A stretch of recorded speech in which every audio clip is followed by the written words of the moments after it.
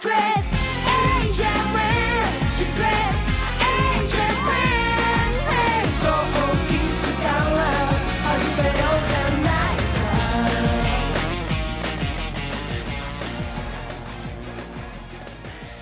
This is your narrator, Jim Campanella. Welcome to this Uvula Audio young adult presentation of X Marks the Spy by Jack Lancer. Long before the recent Spy Kids or Agent Cody Banks movies, back in 1967, the publishing company Glossop and Dunlap decided to take advantage of the popularity of James Bond, Mad Helm, The Man from U.N.C.L.E., The Prisoner, and Wild Wild West. Yes, there were a whole slew of adult secret agents in television and movies back then. And they decided to start their own young adult version of James Bond, an American spy teen with the unlikely name of Christopher Cool. The book was supposedly written by one Jack Lancer, but just like the Hardy Boys, Nancy Drew, and even the Rick Brandt series, Jack Lancer was a pseudonym for a Glossop and Dunlap house writer. In a 1989 interview published in Comics Interview, writer Jim Lawrence disclosed that he was the author of the Christopher Cool series. Lawrence, by the way, went on to write the long-running Daily Express comic strip adventures of James Bond from 1966 through 1977. Among his adaptations were the comic versions of The Man with the Golden Gun, The Living Daylights, Octopussy, and The Spy Who Loved Me. Christopher Cool is a lean, blue-eyed, blonde sophomore at New Jersey's mythical Ivy League school, Kingston University. When Cool was 17 and still in high school, his father, Jonathan Cool, America's foremost researcher in high-energy physics, disappeared during a scientific conference in Europe. Remember, this is set in the middle of the Cold War. Christopher became convinced that he was kidnapped by enemy agents. With little hope of being accepted, Chris applied for CIA training, and to his surprise, he was tapped at once by the CIA subdivision, TEEN. The acronym stands for the Top Secret Educational Espionage Network. Already polylingual in a dozen languages, Chris could pass as a native speaker in several different tongues before his training. After rigorous training in electronics, photography, cryptography, flying, scuba diving, and self-defense, he enrolled as a freshman at Kingston, where he found himself rooming with fellow agent Geronimo Johnson. Other members of TEEN include the red-haired Spice Carter, a student at Vassar University, Yumi Toyama, a Japanese-American student at Berkeley College, and Beauregard Tatum, an African-American student at Harvard. X Marks the Spy is the first in the series, which only had 6 books total. Despite how silly this whole premise sounds, Jim Lawrence, a.k.a. Jack Lancer, does a nice job of keeping the whole thing fun and pretty harmless for teens and kids. It's also sort of a nice kiddie introduction to the Cold War.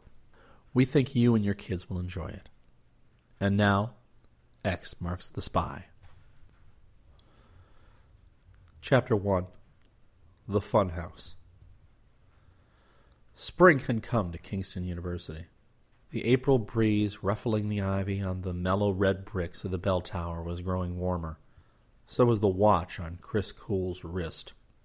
The lean, blonde sophomore felt the metal case burning his skin as he strolled across the campus with his Apache roommate, Geronimo Johnson. "Hot flash from Control," Chris murmured. "Let's go, Chunde," said Geronimo. They headed for a bullet-like Jaguar on the parking lot near the dormitory. Chris slid behind the wheel, and the copper-skinned Indian youth took the bucket seat beside him. The 4.2-liter engine purred like a well-fed pussycat, and then broke into a full-throated jungle roar as the gleaming black Jag shot down the driveway into Madison Circle. Beyond the arched campus gateway, the car rolled swiftly through the quiet colonial streets of Kingston, drowsing in the late afternoon sunshine. "Well," Professor Adlai Roth Botham frowned primly as they tooled past. "That Cool again. Most brilliant student I've ever had, yet there he goes off to New York with another night on the town. The young idiot would rather moon away his time in some bleating discotheque, I suppose." On the open highway, Chris reached under the dash and drew out the radio telephone. Kingston 1 to Q. There was a moment's pause before the voice of Teen Control responded in his usual false British accent. This is agreed most urgent. Understood. Have you ever heard of a place called Funland? Affirmative. It's an amusement park on the Jersey Palisades. Go there. Look for a man in a dark suit, bushy black mustache, and red blue-striped tie. And when I find him, identify yourself by rubbing your left eye, then yawn. Once you make contact, proceed with extreme caution. Hear what he has to say. Is he one of ours, sir? No idea. Chap just phoned Cloak and Dagger in New York. This was Q's pet name for the CIA. He wanted someone to meet him at this Funland place. Said he had vital information on a CIA man named Anson, Albert Anson, who's missing in France. How come they handed the job to us, sir? The fellow sounded terrified, said he was being followed, and whoever met him must use the utmost caution. Cloak and Dagger felt a teen agent might stand less chance of being spotted. Now listen, this could turn into a rather sticky wicket, so watch your step. Understood, sir. Chris shoved the radio telephone back into its receptacle. Naha Ashla, Geronimo inquired. What's the pitch? Chris found himself slipping naturally into the Apache tongue as he relayed Q's orders. The boys often conversed in this curious language, a code that no enemy eavesdropper or lip reader could possibly crack. Both had volunteered for their dangerous role as secret agents. Geronimo, coming from the greatest race of guerrilla fighters in history, with the blood of Apache war chiefs in his veins, had been naturally attracted to the stealthy, deadly business of Cold War espionage. Chris had a stronger reason. His father, Dr. Jonathan Kuhl, America's foremost researcher in high-energy physics, had disappeared during a scientific conference in Europe 2 years before. Convinced he was kidnapped by enemy agents, Chris vowed to find him. Only 17 at the time, Chris had applied for CIA training, with little hope of being accepted. To his surprise, he'd been tapped at once, not for the CIA, but for an organization he had never heard of called Teen. This hush-hush core of bright young students had been specially developed by intelligence on the theory that its members would be less open to suspicion than older agents. The name stood for Top Secret Educational Espionage Network. Already a genius at languages, Chris could pass as a native in several different tongues. After rigorous training in electronics, photography, cryptography, flying, scuba diving, karate, and aikido, he had been enrolled as a freshman at Kingston, an Ivy League university, where he found himself rooming with a fellow teen agent, Geronimo Johnson. The Jaguar raced north on the Garden State Parkway and turned off onto Route 46, leading east to the Hudson River. Funland sprawled along one side of the sign-cluttered New Jersey highway. An enormous Ferris wheel and looping roller coaster tracks loomed above other amusement rides. Chris slid the Jag into an open space at one end of the parking lot. A leather-jacketed motorcyclist on a Honda stared enviously at the sleek car. His lip curled to wisecrack at Geronimo's long black hair, but the Indian's cold stare made him kick his engine to life and zoom off. Daylight was fading as the sun sank behind a low-lying cloud bank. Neon signs were flashing on in Funland. Chris and Geronimo bought tickets and went in through the turnstile. "What's the drill, Chunde?" "Circulate around the midway, I guess, and keep our eyes peeled." They moved slowly through the early Friday evening throng. Gaudy signs proclaimed the attractions: Flight to Mars, Jungle Land, Skydive, Tunnel of Love, Submarine Sandwich, Go-Kart Rally. Geronimo plucked at Chris's sleeve. "On the left, Chunde, Penny Arcade." A black-mustached man was coming out. One glimpse of his face told the story. He was pale and sweaty and glassy-eyed with fear. The two teen agents dawdled near a cotton candy machine to watch. The man hurried on with a furtive glance over his shoulder. He kept to the brightly lit center of the midway, doing his best to lose himself in the throng. Two men came out of the arcade, heading in the same direction. One, bull-necked with tiny raisin eyes, wore a tight blue serge suit and wide-brimmed hat. The other was in a trench coat and bareheaded. They moved with the unhurried air of jungle beasts stalking easy prey. The bull-necked man was chewing on a toothpick. "Diga," said Chris. "Let's go." The boys followed a dozen paces behind. Presently, the two hoods veered off to watch a couple who were popping ducks in a shooting gallery. Their quarry had stopped at a soft drink stand across from the fun house. "Keep going," Chris muttered. The boys circled to the farther counter of the pop stand, opposite the side on which the man with the black mustache was standing. Chris and Geronimo watched him across the open booth. His hand was shaking, and he was having trouble getting his glass of ginger ale up to his mouth without spilling it. The man's eyes flitted over the passing crowd and the faces around the counter. His gaze met Chris's and suddenly locked on as the blond youth rubbed his left eye. Chris yawned. The man's lips trembled in speechless relief. Chris wiped two fingers across the counter, indicating the two goons. Then he tilted his head toward the funhouse. The man nodded imperceptibly. He eyed Chris's copper-skinned companion and walked off across the midway. Chris and Geronimo stayed with their cokes. In a moment they saw Bullneck and Trenchcoat stroll toward the funhouse. "Which one do you want, Redskin?" Chris murmured. "The big one with the toothpick." The funhouse was fronted with grotesque comic faces. In the open mouth of one face was the ticket window.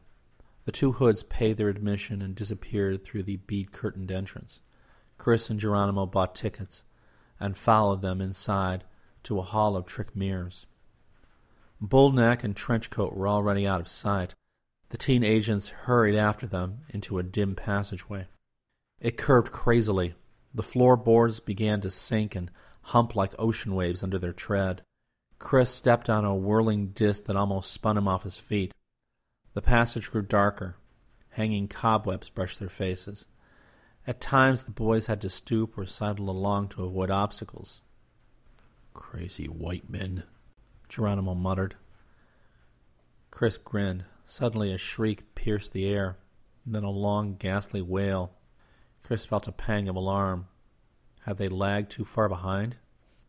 "Snap it up," he told his partner. The passageway seemed to widen out. A dangling skeleton and gruesome mummy heads glowed palely in the darkness. Heavy objects like piled sandbags made an obstacle course ahead.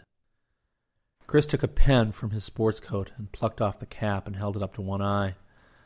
Through the snooper scope he could make out the reddish, ghostly forms of the two hoods groping their way around the opposite walls of the room to the exit. Chris headed left, his fingers encountering slimy, clammy objects along the wall. Chains clanked and another scream echoed weirdly. With his scope, Chris zeroed in quickly on the man in the trench coat. One last quick glimpse showed the thug whirling around anxiously as he heard movement behind him. His hand came out of his pocket clutching a weapon. Chris leapt forward and struck swiftly. His open hand chopped downward in a paralyzing blow to the man's forearm. There was a groan of pain, and a metal object clattered to the floor. A savate kick to the jaw finished him off. Chris beamed a flashlight over the unconscious gunman. He frisked him deftly, but found nothing of interest. Through the darkness came faint grunting and scuffling noises, followed by a gasp. The teen agents rejoined each other at the blue-lit exit. Geronimo was straightening his tie. His teeth gleamed in a wide grin. "All set?" Chris asked. "He was a most delightful fellow," said Geronimo. At the end of the maze, the boys scrambled out through a huge revolving barrel, then got dumped down a chute to the final exit, a cage-like room barred from floor to ceiling. A few bars were rubber. Chris and Geronimo squirmed outside. The man with the black mustache was sitting on one of the midway benches. "Let's play this safe," Chris muttered. "He may have another tail besides those two goons." The boys walked past him to the shooting gallery. Geronimo bought a round of shots and began knocking down targets with an offhand ease that made the owner's eyes pop worriedly. Presently their contact got up and strolled off toward the wooded picnic area at one end of the park. Chris scanned the throng keenly. "Looks all clear," he reported under his breath. Geronimo laid down his rifle and waved away the cheap souvenir which the owner offered. "Ugh," he kidded. "Injun no like white man's trade junk." The man just stared at him. Still wary, the boys approached the picnic area by a roundabout route. Dusk had fallen, but the tablets were deserted, and they could pick out the man with the mustache clearly enough. He was waiting near a clump of shrubbery. A stifled cry then broke from his lips. The spot was too far away from the midway for anybody but the teen agents to hear. The man seemed to be writhing and shivering frantically. He started to run, but the impulse carried him over 2 or 3 steps before he stumbled and collapsed. Chris would have darted to assist him, but Geronimo grabbed his roommate's arm. "Il say, Chunde, watch it, buddy." He pulled Chris into the shadows. They peered through the gathering twilight. Was the man ill, or had some unseen assassin struck him down? A siren wailed in the distance. It drew closer, swelling to a deafening shriek, then stopped as if the police car or ambulance, whatever it was, had turned into the park. The midway throng began searching toward the funhouse. "Somebody must have stumbled onto our 2 playmates," Chris whispered. They could detect no movement in the picnic area. The hubbub was drawing all the attention to the other side of the park. The boys circled among the trees to the figure on the ground. As they rolled him over, Chris gasped. The man felt freezing cold. In the glow of Geronimo's flashlight, they saw why. His clothes, skin, and hair were coated with frost. "What?" Geronimo blurted in a shaken voice. "What's happened to him?" The face was blue with cold, and his black mustache had come askew. Chris peeled it off. In the man's pockets were 2 passports. One bore a photograph that showed him disguised with a fake mustache. It was made out to John Lee. The other passport showed him clean-shaven. Chris read the name and gave a low whistle. "He's Ivor Anson. He's the missing agent." Chapter 2. Assignment in Paris. The Black Jaguar came into Manhattan through the Lincoln Tunnel and headed uptown through the Saturday morning traffic. On Broadway near 56th Street stood the showroom of Luxury Motors, its windows gleaming with expensive foreign sports cars. The Jag pulled into the service entrance. As Chris and Geronimo got out, a white smocked attendant came bustling up with his clipboard. "I'd like to speak to the service manager," said Chris. "Is he in?" "Right through that door, sir." The 2 college students went into the anteroom, where a secretary with honey-colored shoulder-length hair was seated at a desk. She gave them a dazzling smile and pressed a button. The boys went through another door into an elevator. Chris spoke into an intercom grill. "Kingston 1 and 2 for debriefing." The cage rose to the top floor. A guard peered at them through a bulletproof glass port before the elevator door slid open. The boys went down a carpeted corridor, past the clattering noise of typewriters and teletype machines, past the steel-doored code room and the top-secret Special Projects Laboratory, to a flush-paneled door at the end of the hall. An electronic eye sounded a buzzer inside, and a green light flashed. The door opened. "Come in," Q barked impatiently. He was sitting hunched at a massive walnut desk with a built-in TV monitor screen. As usual, he wore a navy blue blazer over his open-necked white shirt and a beat-up yachting cap. An unlit pipe protruded from his thicket of grayish-blonde beard, and a half-empty bottle of milk stood close at hand. Q eyed the boys peevishly. "Rather a nasty little mess you chaps left at the park last night." "Ulcer bothering you again, sir?" Chris inquired innocently. Q's face flushed, and he started to bellow a reply, but he choked it off and instead poured himself a soothing swig of milk. The blazer and yachting cap gave him the dashing air of a retired Royal Navy skipper. Chris and Geronimo suspected he had never commanded anything larger than a canoe in Central Park. For the 100th time, they wondered who Q really was. More than once the boys had debated whether even the beard might not be false. "How's Anson doing, sir?" Chris asked. Still in the hospital. Q wiped the milk off his whiskers and sat back. He's recovered consciousness, and the medics say he'll live. But the poor bugger's out of his mind. Can't tell us a thing. His nose and fingers were frostbitten, by the way. Are there any theories on that? None worth wasting my breath on. Geronimo asked. What about the 2 gunmen? They won't talk. Cloak and Dagger's still working on them. Of course, truth serum, hypnosis, and that sort of thing. The general impression is that they've been given mind-blotting treatment, which might point to Toad. The boys exchanged startled glances. Toad was the most feared and fiendish secret organization in the world. As a criminal setup aimed at eventual world domination, it outmuscled all known gangs. Its intelligence network at times rivaled the Russian KGB or the American CIA. Are we allowed to know what sort of job Anson was on, sir? It seems you'll have to know. Q got up from his desk to pace the floor. Anson was sent to France to gather information on a revolutionary new secret weapon. The device is called Ciel Assassin, or in English, Skykill. Who has it, sir? Put in Geronimo. We've no idea. What it does, how it works, who invented it, are all unknown. But according to the wild rumors that have filtered through, this thing could change the balance of power in the Cold War. Chris inquired. Have they backtracked on Anson? Q nodded and chewed on his pipe. He flew in from Paris yesterday morning on that fake passport. Don't ask me why. One guess is that he picked up some information so hot he didn't even dare pass it back through the Paris station of the CIA. Another is that something frightened him into a complete panic. Maybe both. And where do we fit in, sir? Cloak and Dagger wants one of our teams sent over to sniff out the situation.